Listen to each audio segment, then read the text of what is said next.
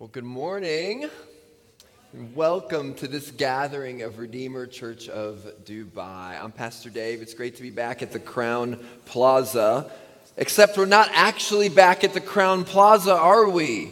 We are now at the Millennium Plaza Downtown Hotel. While we were gone literally for 1 week after 30 years, the Crown Plaza, Sheikh Zayed Road is no more.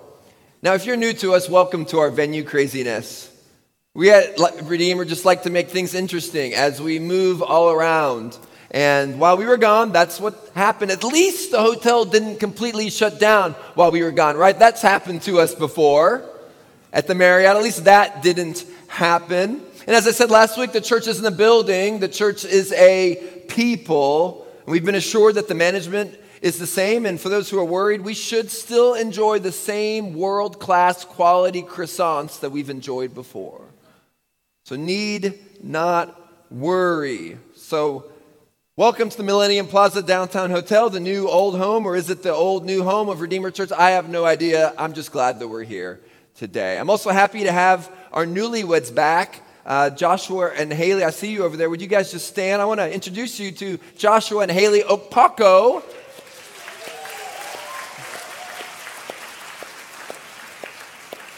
You guys may be seated. We're so excited about their marriage, their wedding just a couple weeks ago. We're also excited. April 29th, Rohan and Veronica will be getting married, and so we're thrilled about that. And we love weddings. Let's keep filling up the calendar, okay?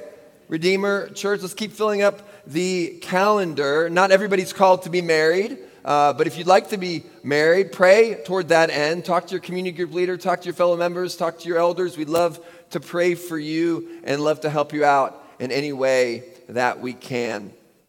Also, you got these beautiful invite cards, Good Friday, Easter morning, Easter back here. So 3 different places, 3 great services. So take this, invite a friend to one or all. So we'll be Good Friday at the Movenpick in Garhoud, Easter sunrise on the beach, and then we'll be here for our normal, regular Sunday service, and I'll be preaching a message on redemption from the book of Romans. So we'll be reading the entire passage for my next 4 sermons from verses 21 through 31 in Romans chapter 3, but we'll be taking it in 4 parts. So one this week, we'll miss a couple weeks, and then I'll preach on Easter just on the last part of verse 24, and then we'll have 2 more sermons. So we'll take this section of Romans over the course of 4 weeks. But before jumping into the sermon, I just wanted to pause and pray for our former staff member, Biju John. That's us on the slide there in Fujairah.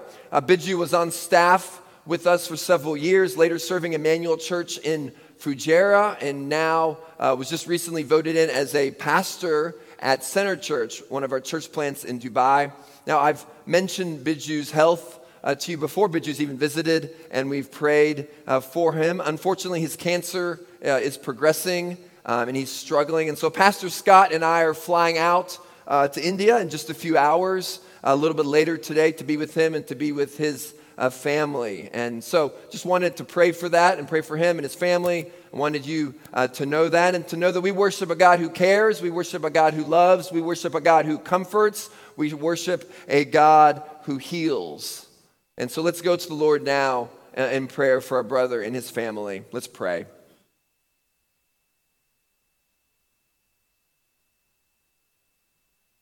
Well, Father, you've already done the greatest miracle for Biju in saving him from his sin. That surgery on his heart saved him from eternal death and gave him eternal life. We praise you for this greater work. But we ask for another miracle. We know that you're able to heal us from our sin-sick selves, but you're also able to heal our bodies. And so please heal Biju. Father, please sustain our brother. Father, please bring peace to him. Please bring peace to Princey and Griffith and Grayson and Gracia. Father, hold their family fast. Hold their family close. Be with them. May the Spirit be the great comforter and great helper to them even now.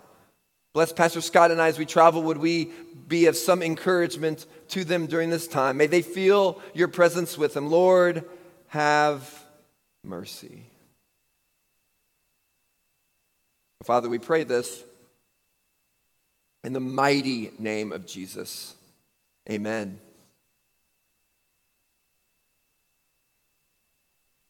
Well, several years ago, our family traveled and took a short trip to Rome, Italy. It was basically a historical field trip, went from site to site, and being much younger than they are now, we had to bribe our kids with lots of gelato to go from one site to the next. But it was an amazing trip. We were able to see the prison where Paul wrote his second letter to Timothy, his last writings in the scriptures, to see the catacombs where many Christians are buried.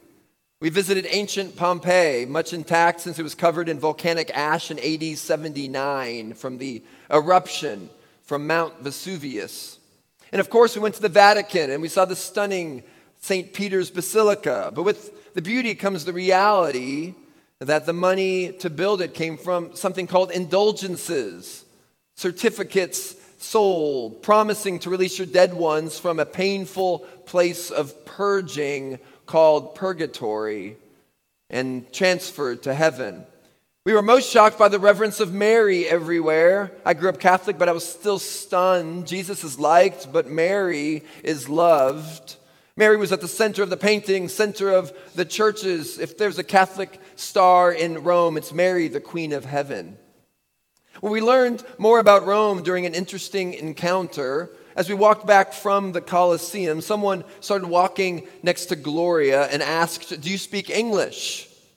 That was a little scary because we were told of swindlers and pickpockets down there at the Colosseum. We were told to be careful. We were told to not talk to strangers. And so Gloria kept quiet and she kept staring straight ahead, walking a little faster, trying to get away from the scary man.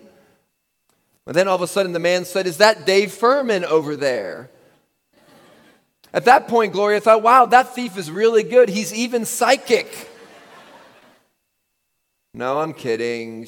She stopped and said, yeah, it is. Who wants to know? Now, those may not have been her exact words, but it was the first time, maybe in my entire life, that someone recognized me before they recognized my wife.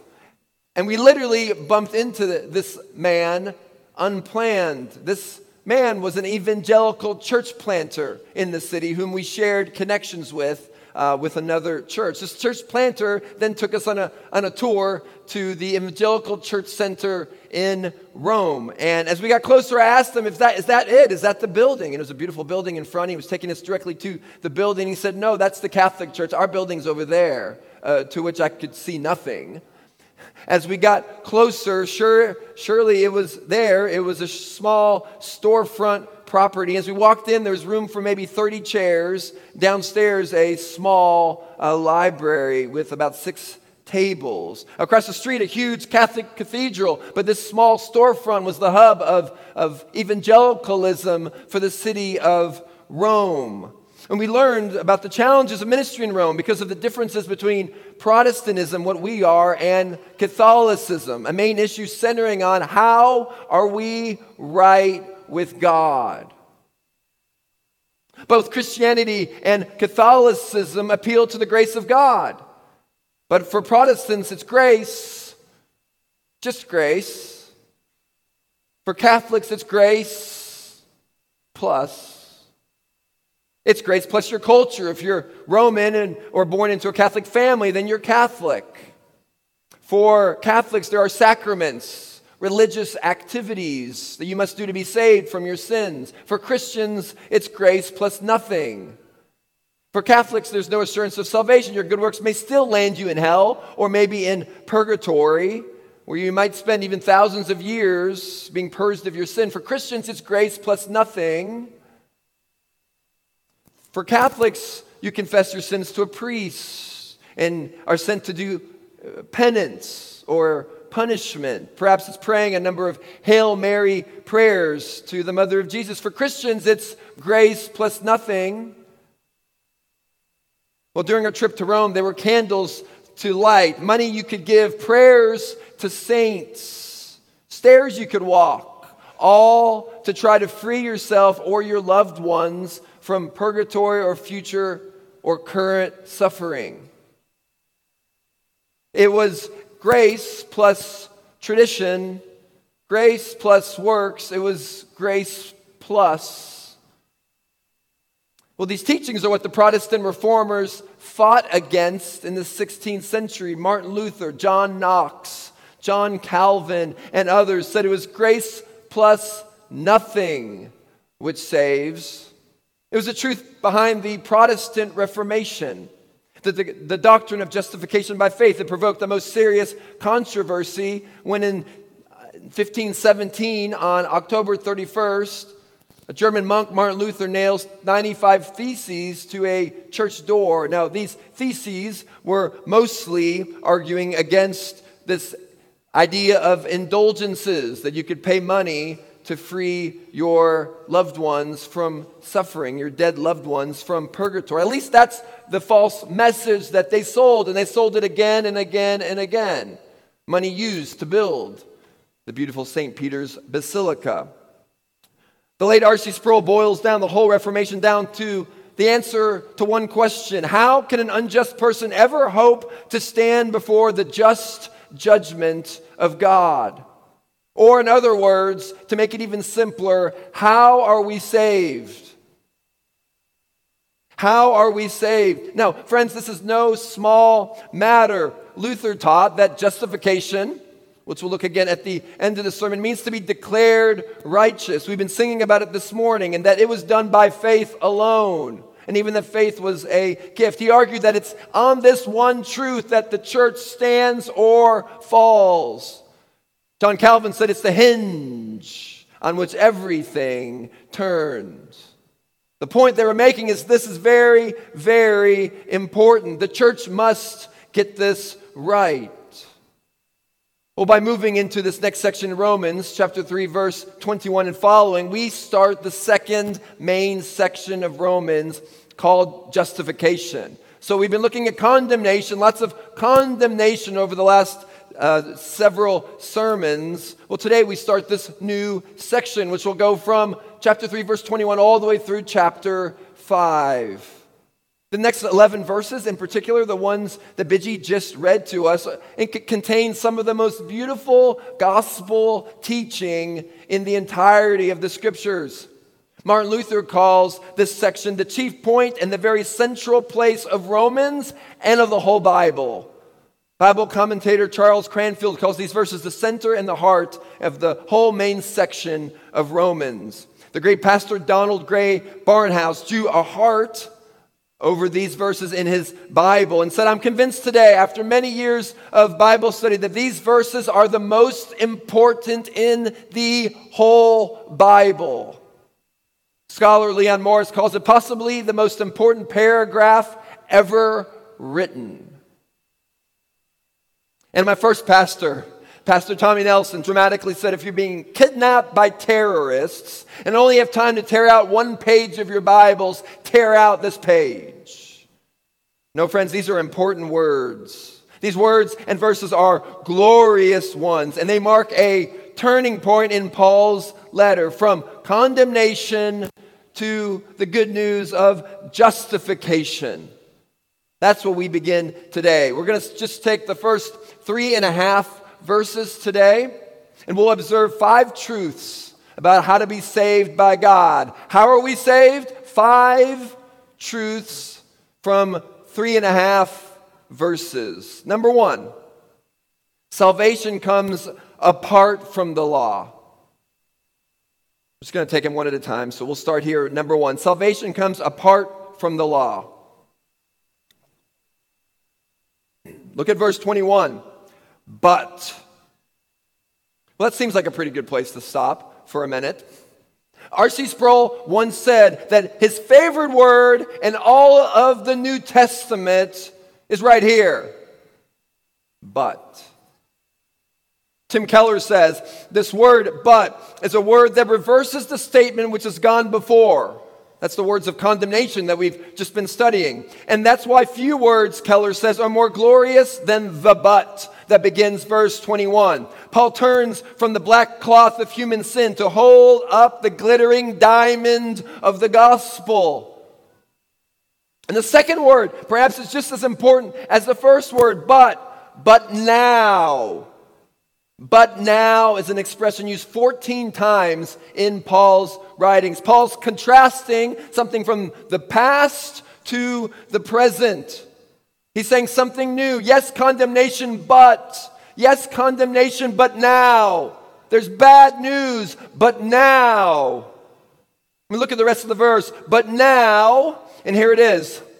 The righteousness of God has been manifested apart. That's another key word here. Apart from the law, although the law and the prophets bear witness to it. Now, it's an announcement.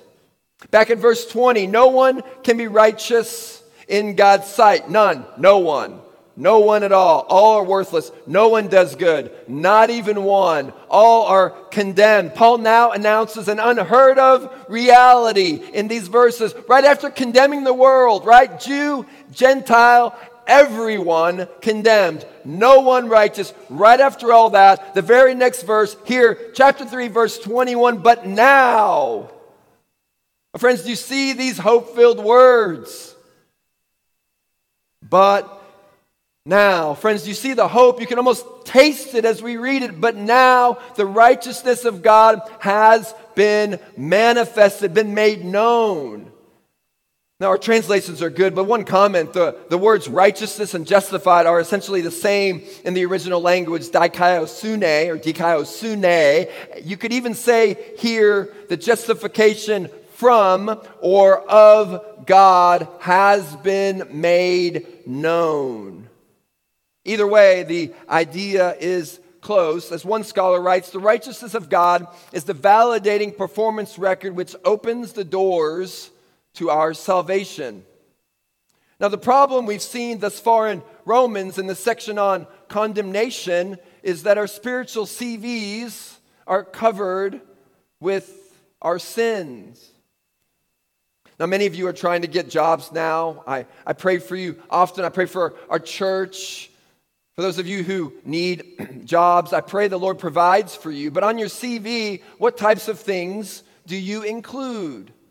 All your sins, all your weaknesses, all your failures? When you make a list of references, do you put all the people that despise you or the people that don't like you on that list? No, of course not. Of course not. You fill your CV with your education, with your accomplishments, with references who like you, your experience, the why, the reason the company should hire you. You're trying to scream out through the paper, hire me. That's what you do with your CV. Well, the problem with every other religion in the entire world is that this is how they try to make sense of their lostness. You need to do better. You need a better CV. You need a good CV that'll pass the test, that'll get you in. You need to do these things and those things, and if you do them, if you're good enough, you may get accepted. You may get that job. You don't know if you'll get it, but at the end of your life, you hope you're good enough. But Paul's crystal clear, verse 21, but now.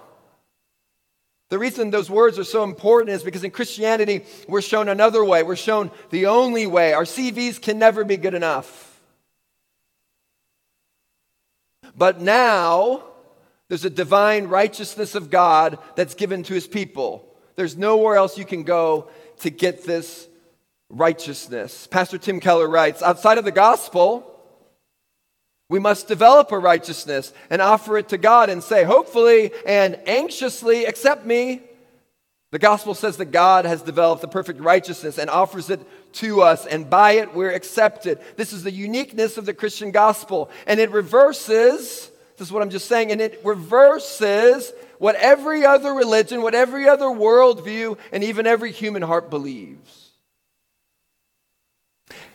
Every religion says you can climb the mountain up to God by your own strength and by your own works. That you can get to God if you just try hard enough. Christianity says you're dead at the base of the mountain. But God, most radically, God came down from the top of the mountain, that Jesus, God in the flesh, came down to bring new life. It's a grace plus nothing. Paul is saying the righteousness of God is manifested apart from the law. He's not saying it's new, but what was previously concealed is now shown. One commentator writes, the righteousness of God that is now revealed in his saving righteousness, his saving action in Jesus Christ by which human sin is atoned for so that humanity's broken relationship with God may be restored. It's not new, but it has been concealed. It has been hidden. God's righteousness has now been revealed through Christ. That's what happened 2,000 years ago when God became flesh. It's not new. The law and the prophets, verse 21, even bears witness to it. That's incredible. The Old Testament is incredible. It bears witness to Christ. It points to Christ. Promises are made that the Savior would come. New Testament promises are kept by God, and we see this righteousness revealed through Christ.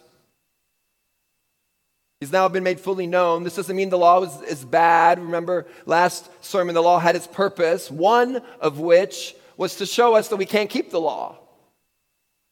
But the good news is that salvation comes apart from the law. And that is good news. Friend, let me ask you this question. Have you been trying to save yourself? Well, let me stop and say this. As you think about that question, you can't clean yourself up and get right in life and then come to God. The church is not a museum for a bunch of holy people, but a hospital for the sick. Now, I've said this before. I've said that all Christians are hypocrites, but I'm not sure that's the most accurate or best statement to make. A better way to say it is all Christians were once dead, but by the grace of God, we're now alive, and all Christians still need God's grace for sanctification, the process by which we become more holy, the process by which we look more and more like Christ. Our growth in grace is grace. Our growth in grace is only accomplished by grace. It's not just grace that gets you saved. It's grace that increases your knowledge and love for Christ. It's grace which changes your life for your entire life.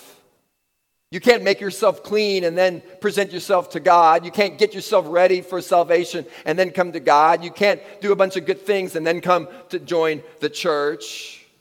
The same reason a dead person can't make themselves undead. So yes, our membership here at Redeemer Church is full of sinners. You may be looking around, you may be here and wonder, how is that person a Christian? How did they get baptized? How are they a member of this church? Why would I want to join when that sinner is joined? When that hypocrite is joined? Well, because join the club. You're messed up. I'm messed up. And I'm your pastor. We're all messed up. We all need Jesus.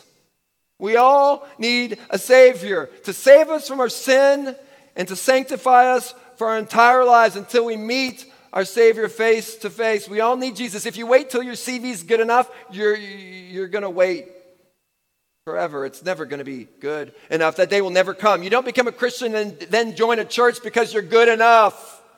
You become a Christian and join a church because you know you're not good enough.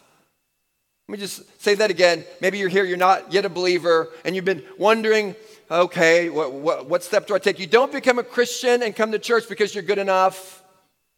You don't become a Christian and join our church because you're good enough, but because you know you're not good enough. You see the difference? We Christians know we can't save ourselves. First truth we see about salvation in our text, salvation comes apart from the law. A second truth we see about salvation in our passage, number 2, salvation comes through faith in Jesus Christ. Verse 22. The righteousness of God through faith in Jesus Christ. Let's stop there for a minute, just in the middle of the verse. To be saved, one must have faith in Jesus Christ. Notice there are no disclaimers here. No automatic passage to heaven for the person in a far-to-reach island somewhere who's never heard of Jesus.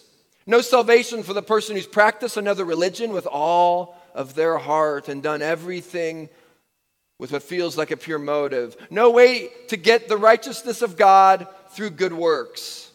Paul's clear, it's the righteousness of God through faith in Jesus Christ. Period. Notice what it doesn't say. It doesn't say this righteousness is only for those with strong faith. Christian, I wonder how you feel about your faith. Do you sometimes doubt your salvation? Or you believe, but you think, do I believe enough? Is my faith strong enough? Am I really a Christian?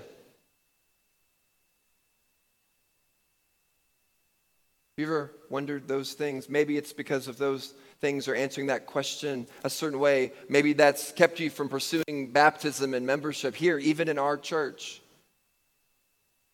Youth and tweens, maybe this is you. If anyone here feels this way, let me speak directly to you right now. If this is you, I'm speaking to you. You've been on my heart this week. Let me speak directly to you now. Listen carefully. It's not the strength of your faith which saves, but the object of your faith which saves.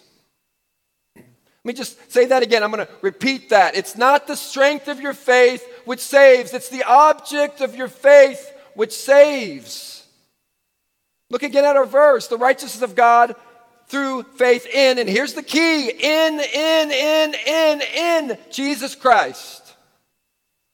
We don't place our faith in our faith. Our faith is not in faith. You see what I'm getting at? Maybe an illustration will help. Just picture this scene. You're terrified of heights. There's a fire. You live up relatively high in an apartment building. There's a fire engulfing the building, and you're standing on the edge of the balcony, and you're going to die if you stay there. And there's no one below. There's no help down there.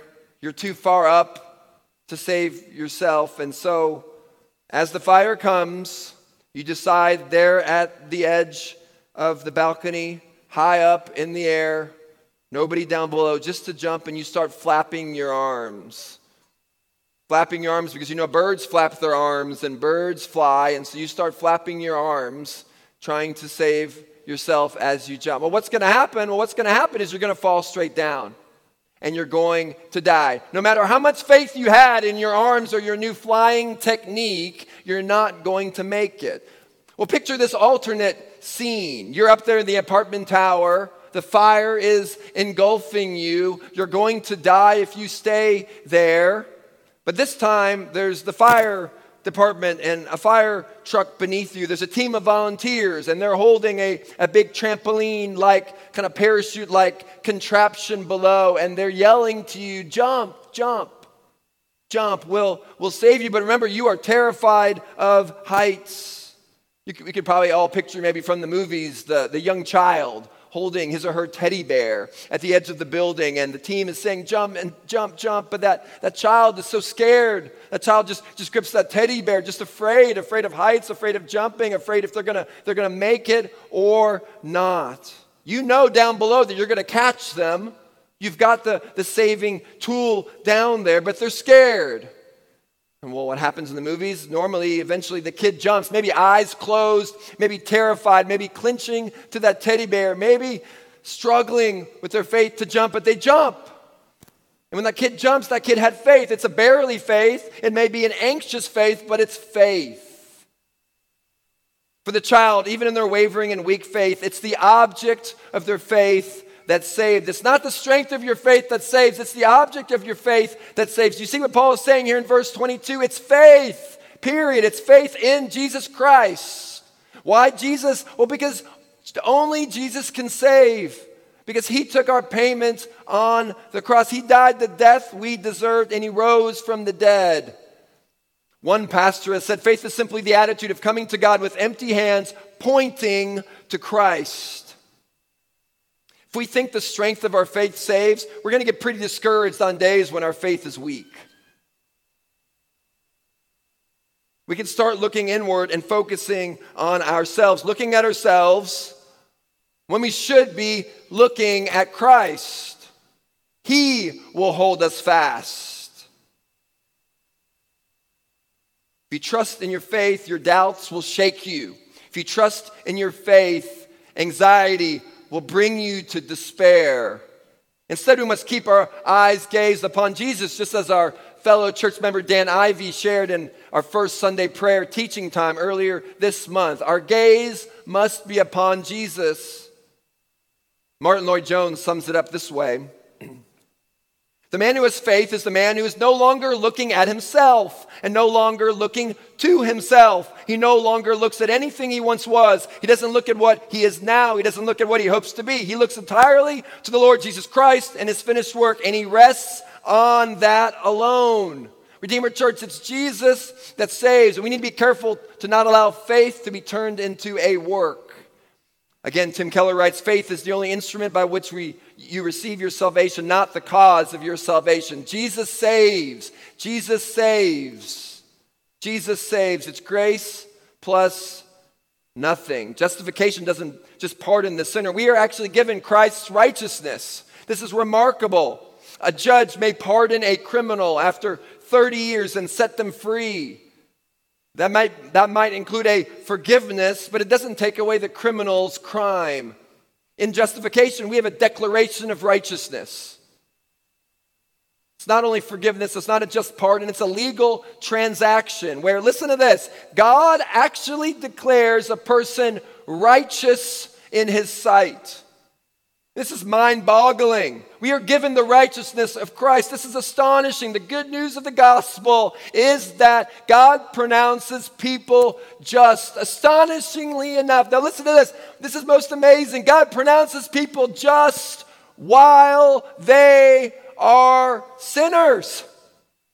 Paul's going to get to that. Romans 5, chapter 8. Many of you know this verse. But God, another great start to a verse there. But God shows his love for us in that while we were still sinners, Christ died for us.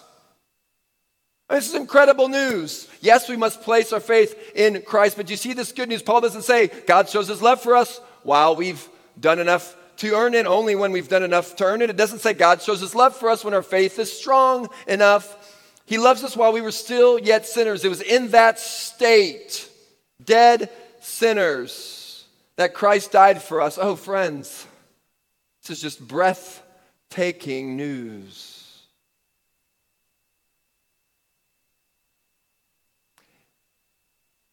And what's even greater about it is that it's a truth that's available to all. That's the third truth about salvation we see in our passage today. Number 3, salvation comes to all who believe. Verse 22. The righteousness of God through faith in Jesus Christ for all. Another key word here. All. Who's it for? All who believe. For there is no distinction. All can be saved because all can have faith in Jesus. It's for all who believe. There is no distinction. John Stott said simply, it's offered to all because it's needed by all. Now, this was the argument in the section on condemnation, our study the past several months. This is our 13th sermon in Paul's letter to the Romans today. All can be saved, and all need to be saved. Remember, we're all in the same sinking ship apart from Christ. This means a few things. Number 1, look around. Just look around at each other. I know I've asked you to do this before. It's not too weird. Look around, turn beside you. Just look at each other for a moment. It's not too strange. Okay, this room is a testament to the fact that any race, any ethnicity can be saved. Any background. It's beautiful. It's a righteousness that comes without any ethnic restrictions or distinctions. It's not regional. It doesn't discriminate.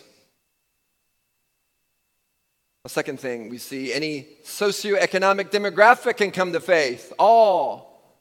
The rich, the poor. The gospel doesn't look at your paycheck. The gospel doesn't look at your visa status. There's no caste system in the church. Third, there are no age restrictions. Kids, listen up.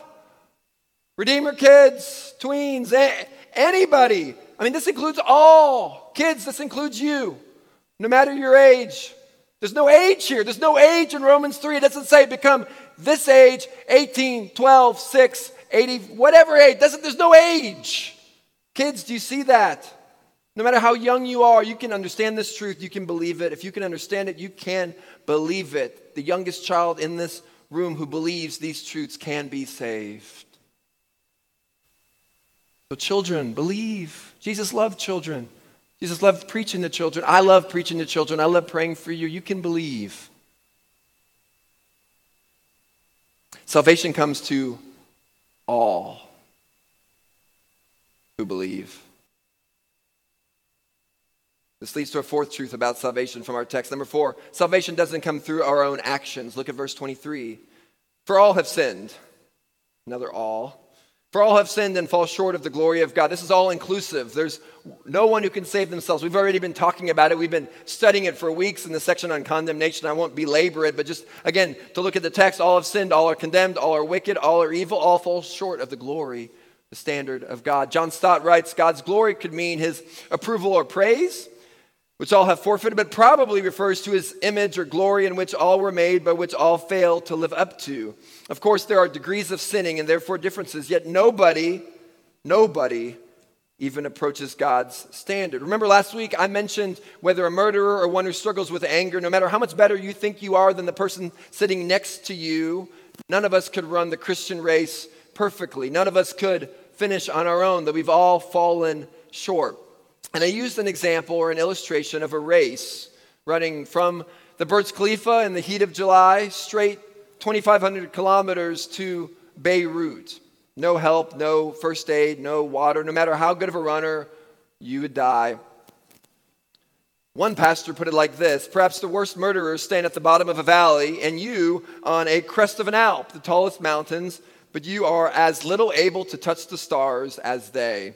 Now, that illustration and my illustration of running in the desert, it's not totally accurate. No illustration is perfectly. But here's how my illustration and all like illustrations fall short. It's because there are not some of us that need 95% grace and others that only need 40% grace. There's none of us who are actually closer to saving ourselves than others. There are not some of us who are the marathon runners of the Christian faith and can get closer than the one who's never run or who's barely run as a new believer in the Christian faith. No, here's a more accurate illustration because all of us fall 100% short. Let me give you something even more accurate. The accurate illustration to my race illustration would be that we're all at the starting line dead. We're all at the starting line of that race from the Burj Khalifa to Beirut, and we're dead. We're not even able to start the race. We're not even able to wake ourselves up. Zero ability to even crawl towards God. None of us can save ourselves. We even need help to see that we need help. We even need the grace of God to see that we need help and that we've sinned against the holy God and deserve death and judgment. Well, there's a fifth truth, and we'll end with this one as we head towards communion. Number 5, salvation comes as a gift. It's a gift, the first part of verse 24, and are justified by his grace as a gift. The rest of the verse reads, through the redemption that is in Christ Jesus. We're going to spend a whole sermon on that second phrase on redemption on Easter Sunday. But for our purposes today, let's move forward as we move towards communion by looking briefly at the words justified and grace. We've mentioned justification a couple times. It's a legal term. It's one the law courts would have used. It means to be declared righteous. When you're declared righteous, you're given a new status. It's not just a pardon or a forgiveness. It's a legal status that you are now given. You are now declared righteous. This declaration is what allows us to be reinstated with a holy and perfect God. And this happens by his grace as a gift. Grace is getting what we don't deserve. It's something we can't earn on our own merit. It's given to us as a gift. Grace is an undeserved blessing. Paul uses this word for grace 100 times. Charis is the word. We oftentimes translate charis or charis, and some of us even name our children, or maybe you've met a child named after the Greek word for grace. 100 times used. 9 times it's used by Paul of kindness. A kindness between believers towards one another. But over 90% of the time that Paul uses this word, it describes the grace of God. His grace in giving gifts for ministry, helping us be generous, helping us fulfill the work he's given to us, his grace empowering believers, but most of all, the gift of salvation and justification. We've sinned and still sin, but while sinners, we are now righteous in God's sight by virtue, R.C. Sproul says, of the legal transfer of God made by assigning to us the righteousness of Christ. There's an imputation of Christ's righteousness to us. It's imputed to us. It's given to us. It's what Martin Luther called the great exchange. That's what happened there on the cross. Christ took our death and he imputed to us. He gave to us his righteousness. And that's a picture that we're going to see right now, this picture of the great exchange as we approach the communion table. Now, Dr. Martin Lloyd-Jones suggested, here's a way to know whether you're really a Christian, or one way. He said, when the devil attacks you and he accuses you, what do you say? Do you agree, or do you say, yes, at one time those things were true of me. Yes, at one time I was dead. Yes, at one time I was dead in my sin, but now. Do you say, but now? Do you hold up those words against the evil one? But now I'm saved. But now I'm justified because of Jesus. If you could say, but now.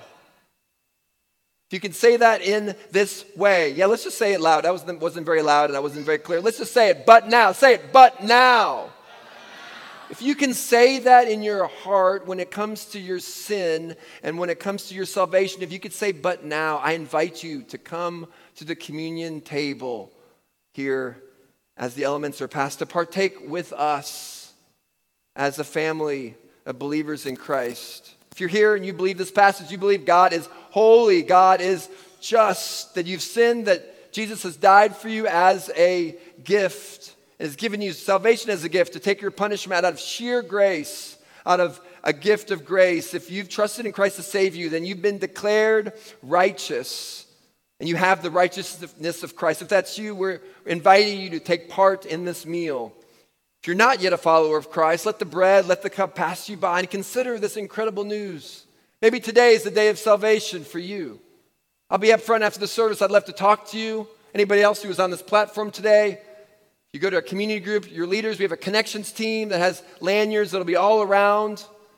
Please come talk to us. Consider your life now before a holy God and turn to him for saving grace. Fellow Christian, communion also reminds us we're not alone. I had you look around earlier. We looked around at believers from so many different nations. Communion reminds us that we're a family, that we are sons and daughters of a king. This is why we take communion as a community.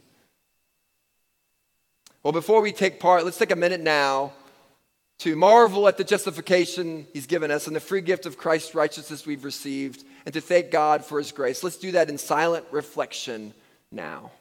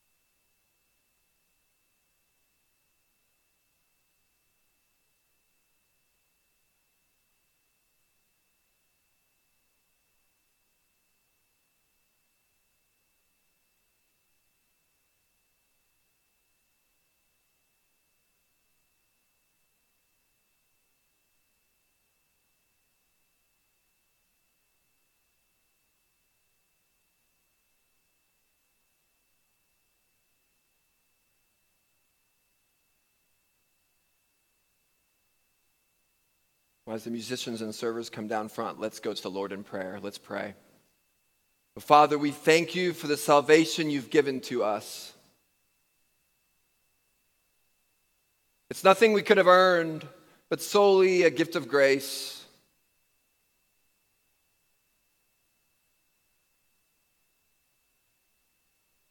Thank you for unifying us from far-off lands, sinners from around the world, rejoicing in the bond of Christ. A bond that's stronger than our earthly passports. A bond that's stronger than our earthly families. We come together as citizens of the heavenly kingdom. Father, we come here today anticipating eternity with you and with one another. We pray this in Christ's name. Amen.